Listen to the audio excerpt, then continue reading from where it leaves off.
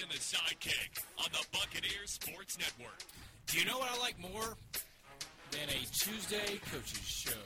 Oh, no, not even coach show. Well, this is not the coaches show, Jay. I don't know. I'm eating free pizza, Mike Gallagher. I'm stuffing my face.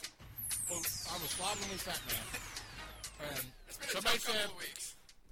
It has been. And somebody said free pizza right as we hit the opening bumper. And I said, you know what? I'm going to get free pizza. Where is the Thanksgiving dinner and then get out, Calvin, out. Calvin, out, we're on the air. We're on the air, buddy. Back from the SoCon, thinks he's going to storm into the studio. No one cares, Calvin, get out. Him and his little blue pullover. Yeah, Okay. Cute, All right. very cute. All right. Fun start, hot start. It is. Well, I'm still eating. So, all right. Besides the fact that I'm eating during the podcast, which shouldn't shock anybody if you hear our bold predictions coming up a little bit later on. But Thanksgiving dinner tastes by subs with honey mustard. It does. Oh, so good. All right. We're going to talk men's basketball. We're going to talk women's basketball. We're going to talk soccer report. And we're going to go over bold predictions, which are usually generally terrible. Boy, combo stock report and bold predictions. I mean, this is it for stock report. It's over, at least for basketball. I was going to say, yeah, we can transition to foosball. We can do football, too. And that's what Thursday's show is going to be a lot of, is football, because men's basketball, women's basketball is done for the 2020-21 season, and football in full effect. I looked it up, Jay Sandos, and This is just a teaser for Thursday's show. Can you name the last year? I think you're going to love this because you're a big history guy. That ETSU football went 20 days between games in season. I can't tell if that's about the question or the pizza. Pizza was good. Yeah, I'm it's sorry. not bad. It's Papa John's. Good stuff. I do not know off the top of my head, but give me a minute. You want to? I'm not going to look. Okay, you're not going to look. I'm not going to look. I'm clicking on men's basketball here. Okay. My computer was restarting as we were coming on here. Sure. So, okay, basketball. Let's talk about that. Let's stick to ETSU, and then we can talk in soccer report about the league and UNCG winning the title and Mercer. By the way, I feel very vindicated, as should you. You picked Mercer to win the league at the beginning of the year. I picked UNCG, and what do we have? We had a meeting of the minds in the SoCon championship game, so we'll talk about that a little bit later, too. But ETSU men's basketball, I guess I just want to turn it over to you since that was impressive how you plowed that. I mean, we're about 2 minutes into the show, and you just put down an entire slice. That was rushed. I'm sure that your body will hate you, but very impressive how the rapidity or the velocito or whatever it would be, the fastness that you did that.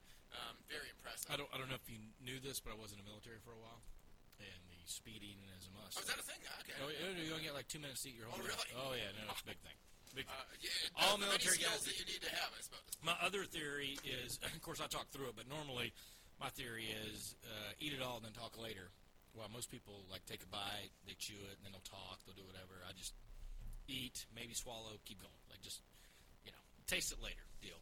The men's basketball was interesting, the tournament, because, first of all, you get ready to play Chattanooga, right?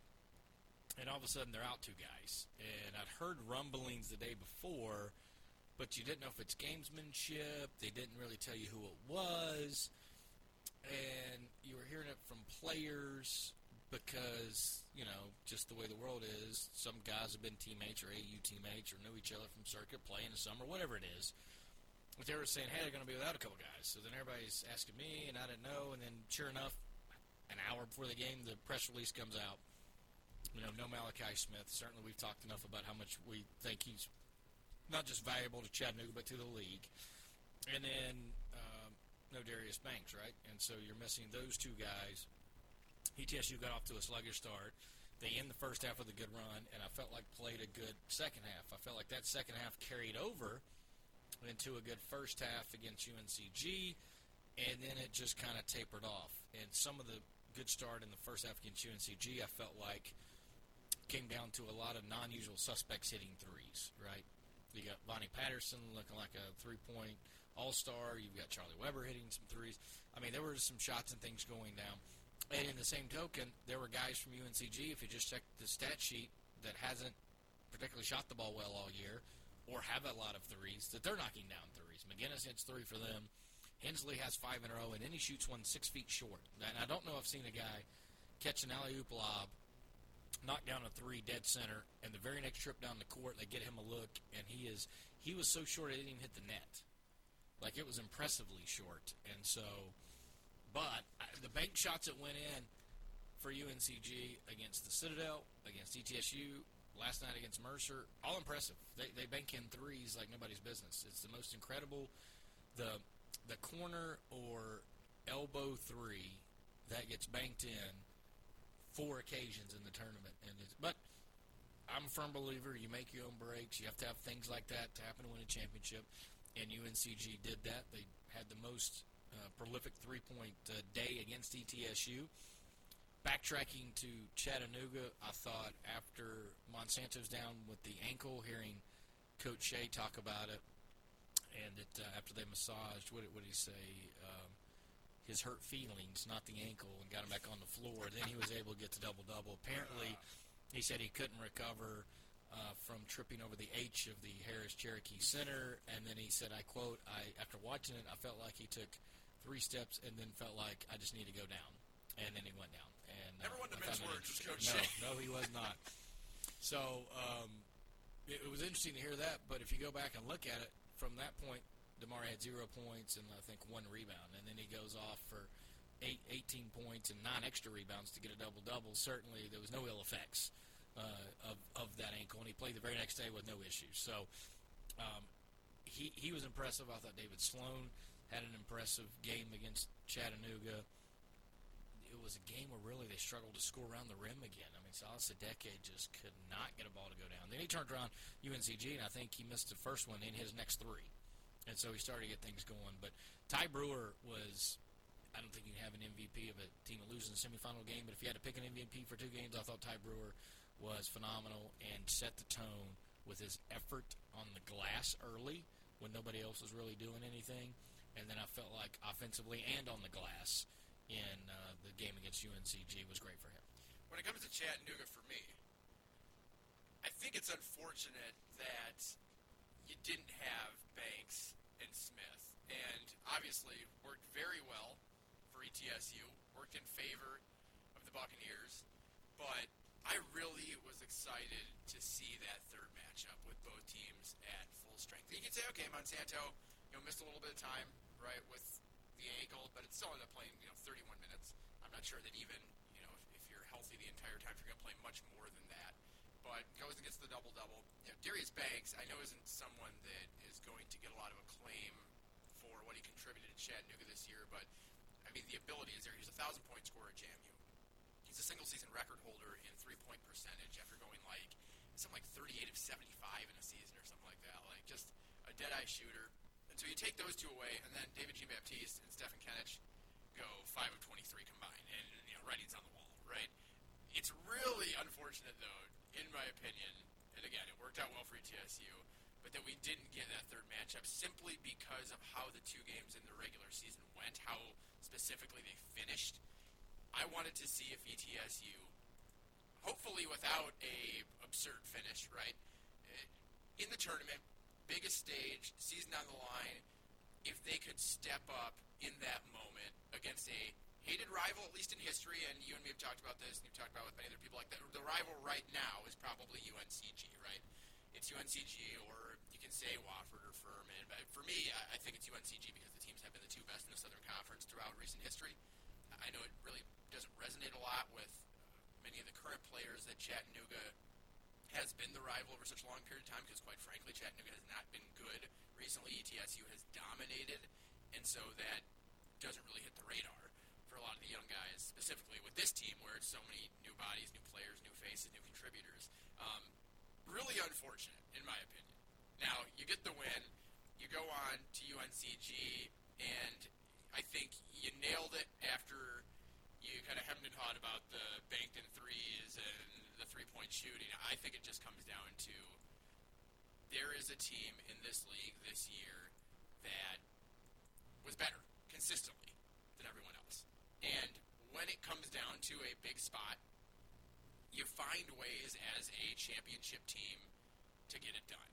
And UNCG is a championship team, as they showed last night. And we'll talk more about it in the stock report and bold predictions.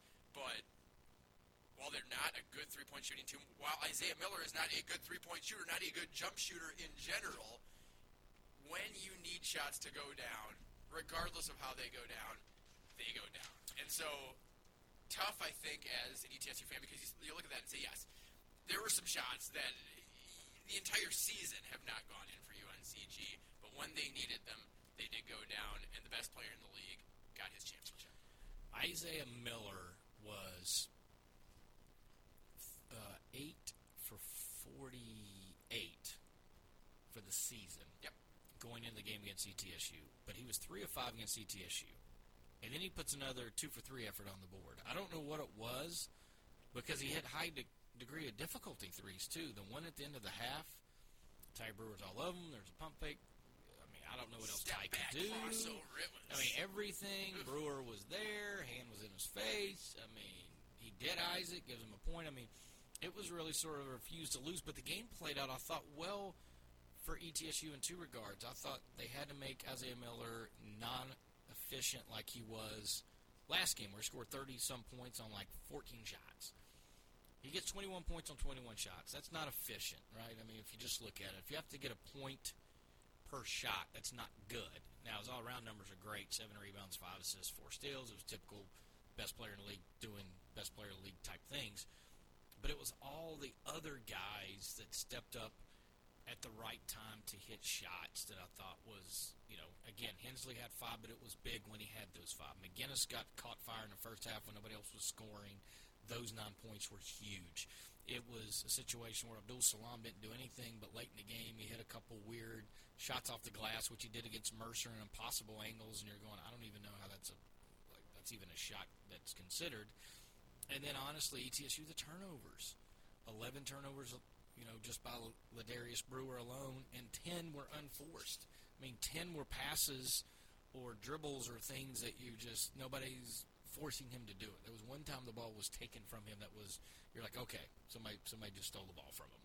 The other 10 were brutal. What was it, 68-63 in the UNCG game? Chance to cut it to 3, and he had the ball. Not necessarily in the open floor, but he was right on after the Adeke fast break. stole it, made the play, got out in front. A play earlier in the year, I think I wouldn't even think twice about him struggling to score, get fouled, something positive.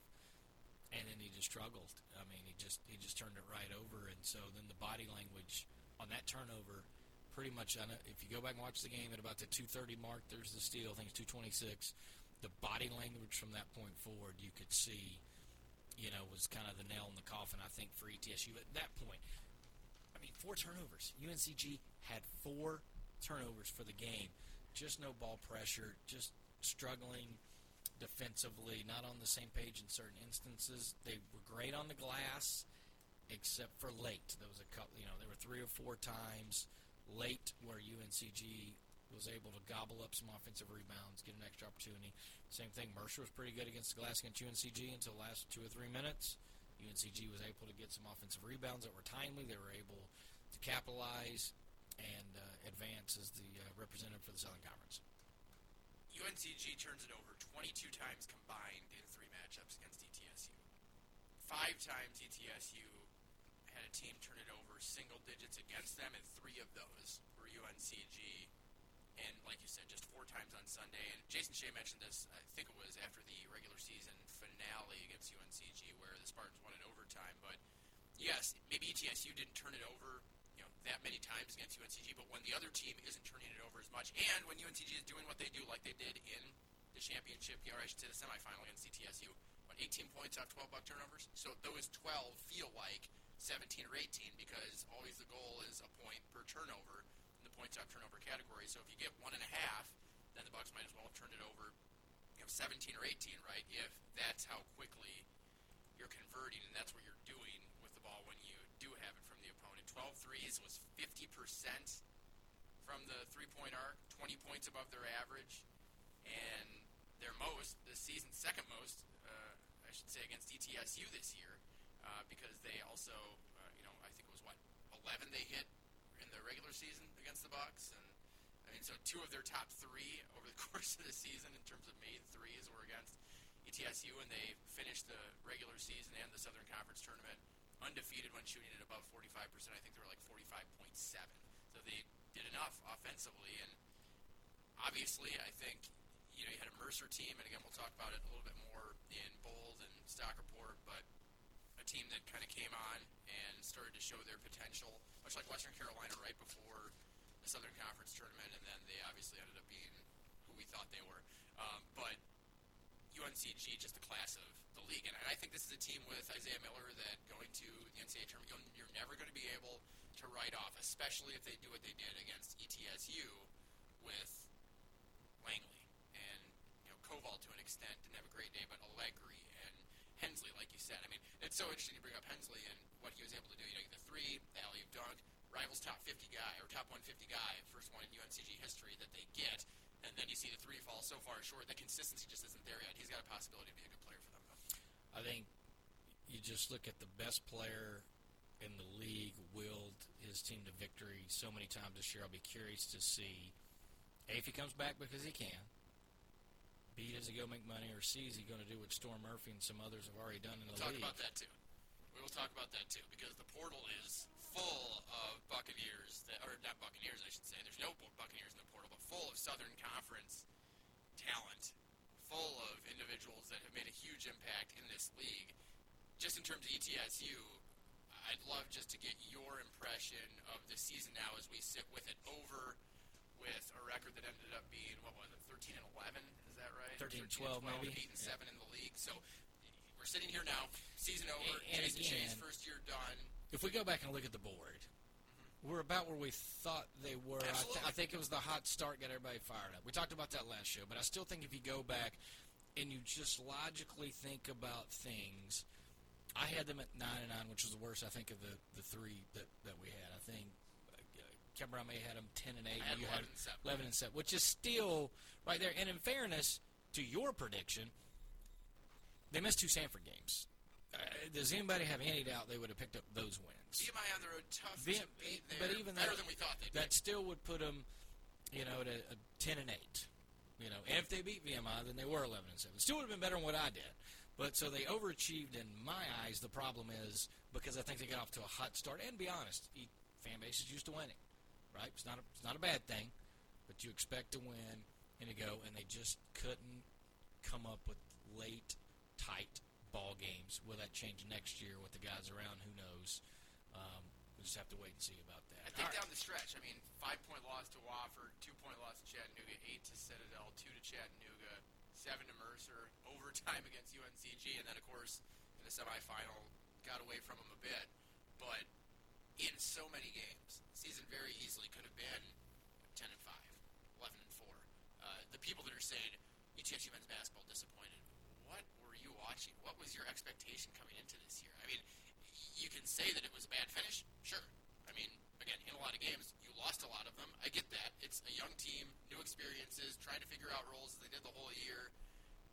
And so you lose those games. Close games are often the difference in a really good season and a really bad season, as we've discussed ad nauseum on this show, and is very evident around collegiate athletics. But if you had a 30-4, 16-2 season in mind, or even something that approached that, you didn't know anything about this team. So the people that are in the media write about how it's a failure of a year and ETSU is over now that Steve Forbes is gone and all this, you're exposing yourself as a total fraud that knows nothing about the Southern Conference, nothing about the program and what it was last year versus what was back this year. Over 90% of its scoring gone, top 8 scorers didn't come back, new coaching staff, exposing themselves, showing that they have no clue and are completely uneducated on the topic they're talking about.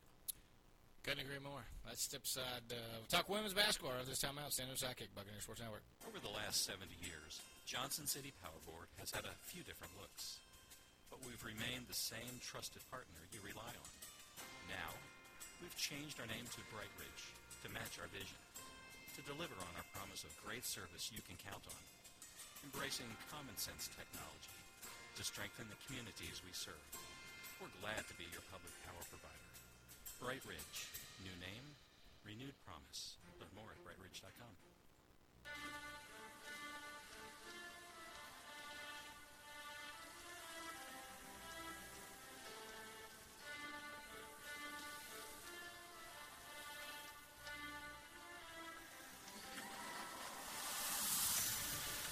Sandus and the sidekick back with you, and not to toot our own horn because we will on bold predictions, but we did call the 8 seed knocking off the 1 seed. I don't want to bring that up. I can bring it up. I will. I did. I'm going to bring it up again. It's what they do. ETSU, I believe now, 4-5 is the 8 seed versus the 1. Yeah, that's right. That's unbelievable. Well, 4 and 5. So now they're 4 and 6 as the 8th seed, but they have 3 wins over the 1 seed. And you foreshadowed it just unbelievably. The whole tournament almost played out that way. I mean, it was pretty incredible. You said it on the show. The last time ETSU was an 8 seed in the SoCon, they knocked off the 1. That's what they And do. they went to the That's semifinal. what they do. And it's exactly what they did this time around. Now, you've been around this program longer than I have. Would you agree with my assessment that this was the most surprising win outside of our brilliance, obviously, because we knew it, in ETSU women's basketball history? Now, you haven't been around since the beginning, back in 1968, but you were 3 and 15 in the regular season. You were 1 and 10 in the conference. You were blown out by Sanford really every single time you played them over the last couple of years. It was in the postseason. You were the last seed, number 8. You averaged like 57 points per game. I mean, just looking over the circumstances, looking how few times the Bucks have finished where they did during the regular season, and looking at the opponent across from them in the situation, I found no other way to frame it that would be as impactful and, in my eyes, as true as that. Most surprising win in ETSU women's basketball history. And let's be honest. You said it, I said it. This was I don't want to call it a domination, but the Bucks were definitely the better team that day over Sanford. Yeah, yes. The score was actually closer than what it was. And I think ETSU won by 8, right, or 7, 68-61. But I thought it was a 12, 15-point game. You know, easily. I think Sanford made it a little tighter at the end. But, I mean, it was a performance that you could tell Sanford wasn't ready for. Going back and listening to Carla Coon's postgame, she was baffled and stymied and just loss of words for what had happened. And it kind of goes to show you, even if you play bad teams, and ETSU was coming off one of its better performances against Mercer, but all accounts for what you consider a good or bad team, right? It's a bad year, it's a bad team, wins and losses. So it shows you get in a conference tournament, you get in a neutral site, you get in a situation and give a team a chance. And ETSU took the fight early, and I thought Sanford didn't do a good job of matching the energy. I felt like they just kind of were going with, well, at some point we'll just get it going. They won't. And it just didn't go well for them in that regard, and I felt like the energy and effort and everything that we saw, Mercer was carried over, which I love to see, because, you know, after the tough loss to Chattanooga, kind of felt like, we'll see how they react last game of the year, not really playing for anything, seeds are done, right, what's going to happen? Boom, best performance of the year. I mean, everyone's engaged, everyone's contributing. I thought in that game against Sanford, everyone came in and did something to contribute. If you look at it, all played a role of some kind, of some way, and felt like that was going to go into the next game against Wofford. The only problem is Wofford twice this year has figured out how to shoot the daggone basketball, and it's just happened to be against the Bucks twice. Because I don't know if you watched any of the championship game against Mercer and Wofford. I clicked on the game in the third quarter thinking I'll just watch the second half, and I clicked on, and it is the fastest I think I've clicked off a championship game in a long time, because it was already like 28-point difference. It was disgusting. So, but it was fun to watch ETSU kind of get going. I'm a huge Jakai Davis fan. I thought she was incredible matching up against two of the better post players in the league, not just holding her own both. And the only reason Hatton might have a slight advantage second game is because she stepped out and hit 3 threes. Right. And I don't know that Jakai Davis, I think I said this when I was wrapping up the broadcast in the studio, I just don't think she, as a freshman, is set up to defend inside to go all the way outside yet. I think she can get there, but I think that's something that was tough for her, particularly this year and in this game. That's the only reason Hatton might have a slight edge, but inside play, I thought Jakai Davis dominated Armstrong and Hatton in the two games. You make a great point, because Armstrong, at any point in her career, especially the last couple of years, could have been a Southern Conference Player of the Year awardee. She was the All-Tournament MVP last year when Sanford won the championship. I was obviously convinced that ETSU would win, as we talked about on Friday's show, or Thursday's show, maybe it was Wednesday's show, whenever it was. But the one thing that I had reservations about was, boy, I don't know if Natalie Armstrong's going to let that happen. Like, Andrea Cornoyer, yes, Player of the Year, and you come in and replace Sarah Myers, who was another Player of the Year candidate. The transfers have really worked for Carly Coons. But it didn't feel like Cornoyer, being the newcomer, was really like the heart and soul of that team, right? It was Armstrong. And she is as good as it gets down low. And Jakaya Davis outplayed her.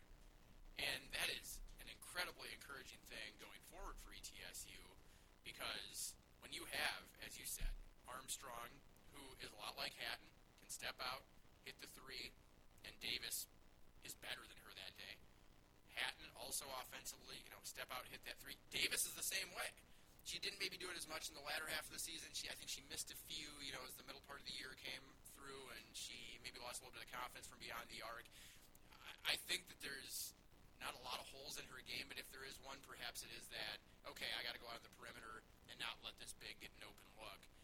It's so interesting because on the men's side, I lobbied for Mercer all year and thought that they were better than what they had showed, and they ended up finally proving me right. ETSU, I voted third in the preseason poll, and goodness, all year I sat there and scratched my head. What was I thinking? What was I looking at? And finally you see it, right? And it's a shame because you wish with that Wofford game, obviously a loss to end the season, but they still put up 64 points. They put up 68 against Sanford. They put up 73 against Mercer. Their three best offensive days of the Southern Conference season. You wish that you could see what would have happened if the Buccaneers would have gone to those 5-in, 5-out substitutions, the kind of line changes we talked about, much like you see in hockey, groups staying together, developing the camaraderie, knowing what the other is going to do on the court, not having to, I think, guess so much, but if you have a whole year of 5-in, 5-out, everybody playing and being on the same page and using your depth, as Coach Zell said, weaponizing your depth and putting the press on more, forcing turnovers. Sanford didn't deal with it well. I mean, ETSU, I thought it was a really incredible clinic on how to keep your hands active, get in the passing lanes, take the ball away. 15 steals was a team high throughout the entire season against Sanford. Just 5, though, against Wofford. And you're absolutely right about that game. I mean, hot shooting back on January 14th. They made 12 of 19 threes, most makes in their best percentage from outside the arc this year. Then they make 7 of 14 in the semi, their third best percentage of the season, kind of like what UNCG did to ETSU. And then a big free throw disparity as well. 13 of 17 was Wofford in that first half, 0 of 0 the Bucks. And ETSU also tied a team low in assists, so they maybe didn't play quite as together. But again, 64 points. So it's just frustrating knowing that they were peaking at the right time. And how good could that peak, how high could that peak have been had they used the same system that they were over the last week plus of the regular season and postseason? It is, it's almost, and I know you can't do it, but almost wonder if whatever the change that led to all the energy and all the other things, if you had a couple more weeks in the season, maybe what could have been. And that's maybe the downside. Of course, the upside is you go, okay, now maybe they know what they can be, and they got an opportunity to have a little bit of energy and momentum going in the offseason. Now, this is going to be obviously a very different looking offseason because we're not trying to bury the lead here, but certainly news came out yesterday that there's going to be a new head women's basketball coach. Right. And so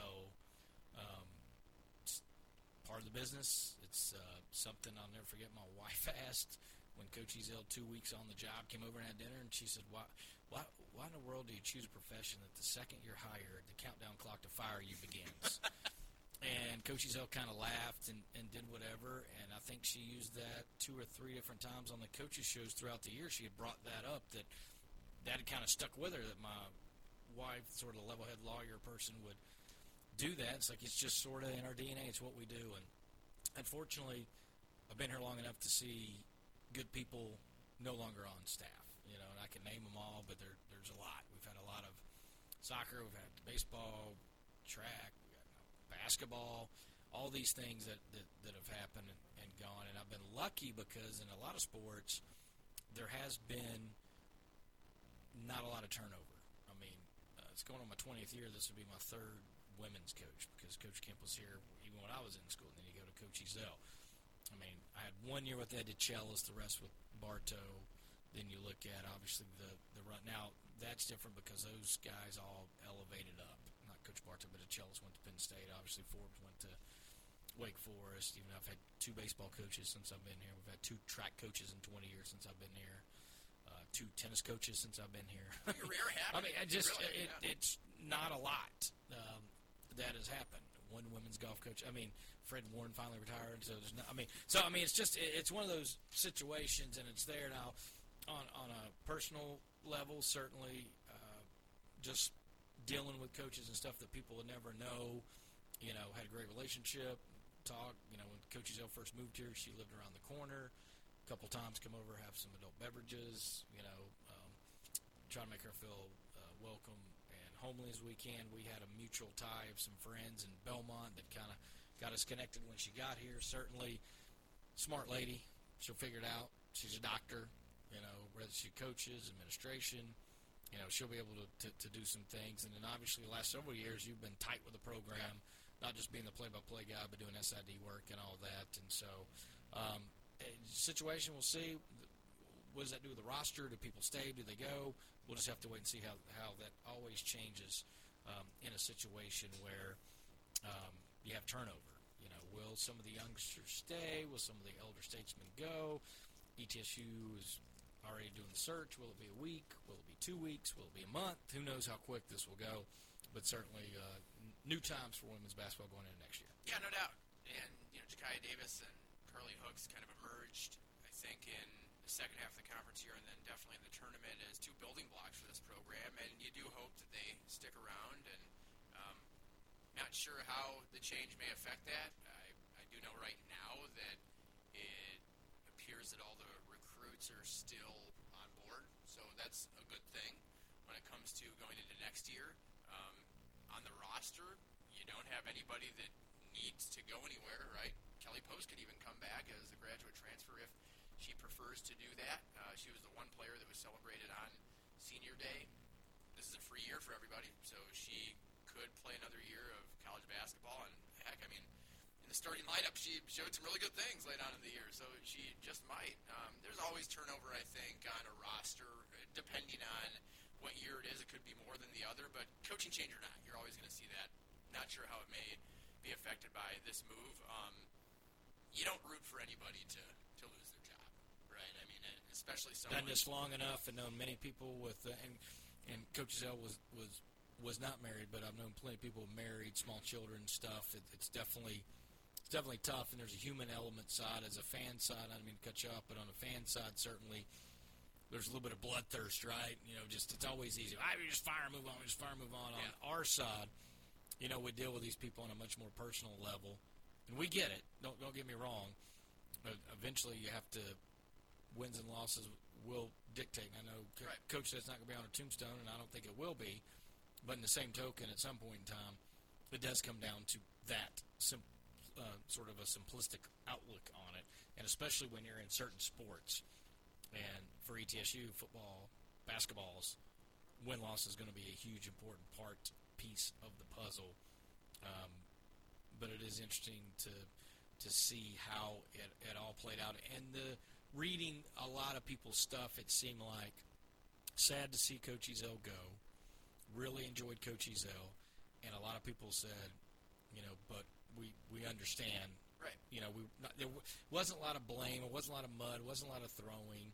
I wasn't sure because she is well-liked in the community. She has a relationship and has entrenched herself in the Tri-Cities. I think coaches, the campus, like that, yeah. Yes, absolutely. The campus, the student body, all this. So I was kind of interested to see, and I think it's been as graceful as it can be for somebody that's not going to be coaching our team anymore. No doubt, and yes, wins-loss is not going to be on the tombstone. 3 years in a row of 10 wins or less, you know, is hard to ignore. And, you know, team was young, dealt with injuries. This was not an easy job for Coach Ezell over the last couple of years. Injured often over the last 2, and then, or I should say, really the third to last and second to last. This year, just a very strange general, you had the 2 COVID shutdowns. You started to see what the depth could do at the end. And I think that if this was the first year that things had been rough, you could point to it and say, well, I mean, look at the circumstances. But you then did have the other 2 years, and it's difficult, I think, as an administration in a basketball-loving city and area, right? Like, you see the support that teams, I don't care if it's men's or women's, I don't care if it's collegiate high school, you're going to have a big backing for a winner. And Coach Zell knows that. This program knows that because they've been there. There was a lot of success, especially with Tiana Tartar. The record with Tiana Tartar is 73 and 53. Unfortunately, the record without her, 32 and 79 under Coach Zell. And again, I'm not the only one that knows these stats, right? Yes, someone that puts them together, sports information, broadcast, all that. But you start to look for trends, and when you uncover that one, you say, wow, how often are you going to get a Tiana Tartar in your program? I mean, it's a once in a very long while occasion. And so when the stats do add up the way they did, I think that for the administration, the writing was on the wall, and I tend to agree with the sentiments of those that you've seen. You know, I hate it for Coach because she was so good to me and always was an advocate, always looked out for me, and I would never wish this upon anyone, but especially her. That being said, you look at the record, and I try to be fair, put myself in other people's shoes, and difficult to get by for sure. Yeah, man, I'm sure we'll talk maybe more about it later. We'll see. Again, this is fresh news for us too. It came down yesterday, and we're certainly not privy to a lot of conversations or knew a lot of people had asked, well, did you know it was coming? Did you know whatever? I hardly ever Doesn't know. matter anyway. But I hardly ever know. I remember when, I think the last coach let go after that was Adam Sayers, or before that it was Adam Sayers, and I don't have a clue. Adam Sayers, like Adam Sayers. Coach is great, still on campus, teaches classes, also got his doctorate, all this other good stuff. But it's got wins and losses matter, and it's just one of those things. It's not the only thing that matters, but at a Division I level, it's certainly something that people do keep a record for a reason for and go. So, all right, we'll step aside. Timeout. The search has started. We'll certainly talk about that when we have more information on the search. Obviously, we aren't on the search committee, so when there's a head coach. Call. I mean, No, I tried to volunteer, okay. but they didn't. But you throw your hat in the ring. You do what you can. You probably have to know something about basketball, and I believe they think we don't. So, all right, we'll step aside for a timeout. Soccer board coming up after this timeout. San Jose Sidekick, Buccaneers Sports Network. This responsible gaming message is brought to you by the Tennessee Lottery. When you play the lottery, it's important to play responsibly. Know your limit and spend only what you can afford. Set a budget and stick to it. And remember, as long as you're having fun, you're always a winner in our book. The Tennessee Lottery is a proud supporter of National Problem Gambling Awareness Month. To learn more about problem gambling resources, visit tnlottery.com. The Tampa Bay Buccaneers have reportedly agreed to terms with free agent wide receiver Antonio Brown. The Warriors' Klay Thompson is out for the season again. This time it's a torn Achilles. Michigan loses 27-17 to an 0-5. Now 1-6. And state this is a lifeless organization. Wake Forest basketball's got its name. It's head coach Steve Forbes from East Tennessee State. And this move makes sense on a number of levels. Southern Conference canceled fall sports on Thursday with the hope that those athletic teams can resume in the spring. The Southern season is done.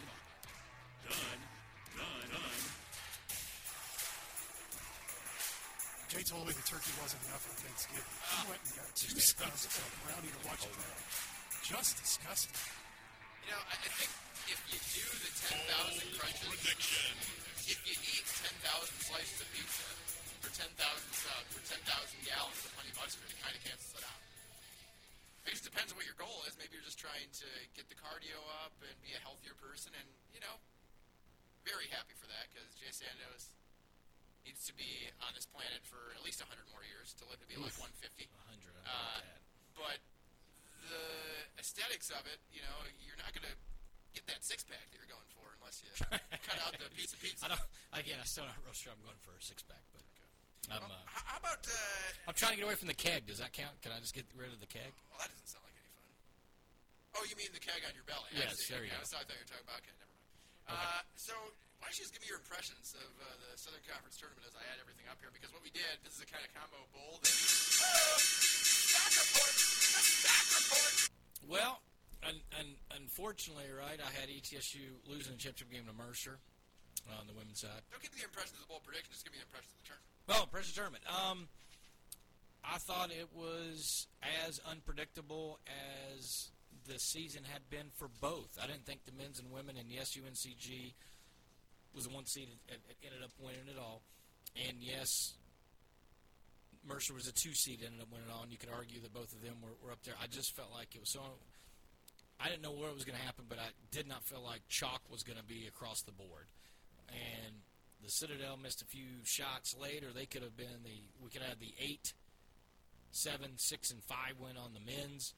All the even seeds, if I'm not mistaken, won on the women's side, 2, 4, 6, 8 on the quarterfinal. Almost positive. Yeah, that's right. Yeah, 2, 4, 6, 8. We almost had the odd. If VMI wouldn't come back against Furman, it would have been 1, 3, 5, 7 on the men's side of things, which would have yes. Strangely, and then we still would have had 1 through 8 still available in both. Anyways, that being said, it was unpredictable. It came down to that, and because there was not. And yes, UNCG was the 1 seed and went, but it wasn't like years past where there was a dominant one who ran through the league, who ran to the title, and you were there.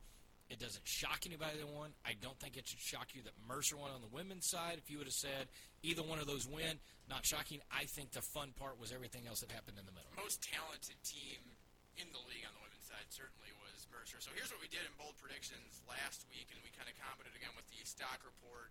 We filled out the brackets on either side, and I didn't have a chance to add them all up completely. I'm going to go ahead and give you your men's bracket. I had to get that done. Western Carolina over the Citadel. Boy, Western Carolina really regressed to the mean, didn't they? I mean, they fooled us. Like, you were there the entire year as the team that we did not believe you to be. We thought you were going to be good, and then you get hot at the end, and you suck us back in, and then kick us right to the curb by getting beat by the Citadel. So that won't work for you. You did have ETSU over Chattanooga. I'll check that one off for you. UNCG over Western Carolina, but you had the winner, so we're going to give you that too. You had Mercer over Sanford. Okay, smart. I think that was probably the easiest game to predict. And then you had Wofford over Mercer. That will not work either. And you also had Wofford going to the championship game over VMI, though, so you get a point there because you did have VMI over Furman. Speaking of teams that just... don't you figure Bob You got on Ritchie, board. You got on board. He has to do it sometime? Like, why was this not the year? It made all the sense that this was the year. How long is he going to be spectacular in the regular season and then lay it out in the postseason? It makes no sense to me how this can continue to happen. I do not know. I have my thoughts and theories that I have said a lot on, and I'm not knocking Bob Ritchie. I do not believe Bob Ritchie is awful. I just think there has to be just a slight tweak in how he handles the regular season that gives his team a better shot in the postseason. And that's all I'll say about that. So you had 4 points on the men's side. I had 3 because I had Western not only beating the Citadel, but then going on to beat UNCG. I did have ETSU beating Chattanooga. Then I had ETSU beating Western, and obviously that would have been a great matchup for the Bucks. It would have worked out that way. I still think that ETSU would have beaten Western. It did not work out that way. UNCG beat ETSU. Called the Mercer run, but I had Mercer getting eliminated in the semifinals by, of course, Furman. The Furman Paladins. Yeah, just say the Furman Paladins. The Furman Paladins. Okay. I can't believe they were your champions, correct? Right? I mean, can you say that again? Furman was. They were my champion. And it looks stupid now, but you see where my head was at, right? Like, this is such a talented team. Now, to be fair, I think it shows once again that, and not to go back to an argument and be petty about it, but if they had a true first-team guy, a guy that could take over, a guy that could, because what that game ended up being, like 73-72, it was a one-point game, wasn't it? Weren't they up by 10 late on in that game against VMI? Yeah, well, and they were crushing Gurley, too, because he took a 2, but where the ball was thrown, he didn't have a shot with 1 second to catch the ball, dribble, get outside the arc, and shoot. They ended up losing by 1. Kind I just say for the record that VMI has a 3-game win streak against Furman if you include football. 14-13 in football, 2 wins in basketball. They won up there, didn't get a play at Furman, which would have been a Furman win, let's just be honest. And then the 1-point win, I think they had, was it a 2-point, 1-point, 1-point? I'm almost positive. So VMI, for whatever reason, has Furman's number in football and basketball this year. Seems like you had my number on bowl predictions and filling out the bracket. That's what I like to hear. Because this is where I always make headway because he brags about his regular season, but who knows the postseason, Mike Gallagher? Yeah, who wins it when it matters, right? And I certainly have not been able to show that. I did have Mercer beating Western. I did have 3 of the 4 first-round matchups right, but I had Chattanooga beating Furman and then Chattanooga beating Mercer, and that's what killed me because you actually had Mercer going on to win it all. And they did indeed go on to win it all. I see 1, 2, 3. I had only the 3 first-round matchups that I got right, and then I had ETSU beating Wofford going on to win the championship. So I got, 3. And your number's going to be a lot higher than that. You had ETSU. That's what I like. Didn't have UNCG, but did have Mercer and Furman. You had 3 of the 4 as well, so you had 5. So you get 9 points total, and I only get 6. I love it. And who's in the lead now? I hate it. It's you by 1. Who's in the lead? I hate that so much. This is a great time. This is a great time to wrap up the show. No, we're not doing that yet. We got to talk about the transfer portal. Here's what I see, and this was as of yesterday at like 8 or 9 o'clock, and obviously ever evolving. We'll probably have more stuff over the next couple of days. Verbal Commits is a great one to follow on Twitter. Big fan of that. Do a lot of reporting on that. Jeff Goodman, obviously, as well. If you know anything about college basketball, you know that that's a big one, too. Storm Murphy and Trey Hollowell. I saw Hollowell and Murphy, and that is... Everyone's shaking their head at that. Am I the only person that just feel like he's going to go play at Virginia Tech, or is that just me? That makes sense. Now, Wofford doesn't have graduate programs, is that right? I don't know. I know VMI does not. So Greg Parham is he hasn't put it in yet, or has he? I did not see it. I heard at the tournament that he was going to put his name in because VMI doesn't have a graduate program, so he has to go somewhere else if he wants to play next year. Well, and that's in comments of tweets, and so take it with a grain of salt. But that's what some people were saying about Murphy and Hollowell. You've played out your time. You want to go get a graduate degree, so you obviously have to stay in school to be able to play college basketball, right? So they put their names in the portal, see what's out there. I think you're bound to get a Power 5 offer or 2 from Storm Murphy, at the very least. Hollowell will be interesting. Not sure where he may end up. But I saw those 2 in the portal. Myron Gordon finally put his name in. So Christian Guest was already in, but Myron Gordon. And it just makes sense because, again, we talked about it and as we went through the timeline on Stock Report of who was in, who was out. You started to see players kind of fall off at Sanford. And I can't remember who it was. Was it the Captain's Cabin on Twitter or Titletown Mafia, whoever it was? Yes. They're sick of playing for a high school coach. Already played for one. Already played for one high school coach. Already played for another. Moving on. Oh, Bucky. KJ Davis also in the portal from Sanford, so you got 3 there. Michael Hewitt Jr. from UNCG. Mercer's Mitch Prendergast. And that's it. No one from Furman, ETSU, Chattanooga Western, or Citadel. Again, yet. Right? You never know, and it's early on in the game. The next 2-3 days, I think but here's what's odd. Can you control F to make sure Hollowell's in there? Because I think I saw that last night. No, he is. You're in the same place. Okay. Yeah, you're in the same place that I was. But I saw that, and I don't believe I would have missed it. But, I mean, those are the 2 biggest names, right? Like, obviously, Gordon and Guest are going to be able to help people, but Murphy and Hollowell, that changes the title race. Here's the crazy part. We're having a test right now because if UNCG has too many positive tests, they're out of the tournament. If Mercer has too many positive tests out of the tournament, you're really going to reveal this, huh? ETSU will be in the tournament, and it would be terrible. Let's be honest. It would be terrible if you had to get in the tournament because the 2 teams in front of you had positive tests. But every league is doing that right now. So I think it will slow down for a couple of days because this just came out yesterday that teams have to do this. And then once you get past the weekend, Monday, Tuesday, I think the number of people that enter the portal are going to be plentiful. And also at the Final Four this year, they're going to vote on if you get the one-time transfer, don't have to do all the waivers. They voted it down last year narrowly. Will they just get over it and do it? And if so, that could add another 300 people in there. Hollowell is in the portal, by the way. I saw just there. You see it too. Yep. There he So it's big, and I mean, those two are going to be desired, quantifiable, qualifiable quantities when out there. I mean, they are people you know what you're going to get. They are top-level talents, specifically Murray, but Hollowell is going to be a piece on a really good team. I'm assuming there will be plenty of solid programs calling him. Parham would be another. I mean, the amount of Parhams that have transferred out of VMI and the amount of things that they could have accomplished while at VMI, and Greg Parham accomplished plenty. Bubba did too, but the amount of talent in those two is simply incredible. And we'll see what goes on going forward because, like you said, I mean, with the weird year it's been, with the strange rule changes lately, all of the eligibility questions and concerns throughout college athletics, but definitely in basketball, the possibilities are kind of endless. Every year it set a record. It was like almost 800 last year.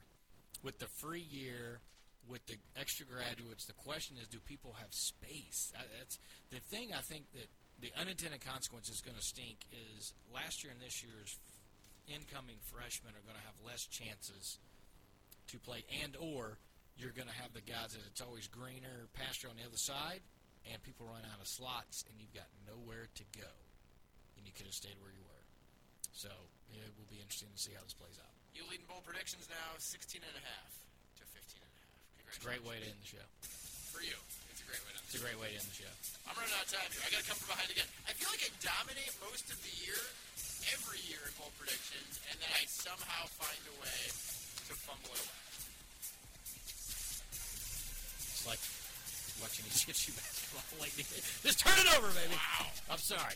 Wow. It's too easy. We had another show wrapping up a couple seasons. Or watching ETSU football last year. Just oh, my God. Why are you taking shots at the end of the show? Do you know why? Do you know why? Because I'm the 30-4, and I'm the 2018 football team where I find ways to win, baby. The improbabilities. You like that word, didn't you? You like that, didn't you? Did that just for you on purpose. Yeah. On purpose. That was on purpose. Yeah. That was on purpose. Jay does not know the English language. That was on purpose. All right, we'll be back Thursday. We're going to preview football, transition a little bit, all that more coming up. Good basketball. We hardly knew it. Cowboy up, go play ball.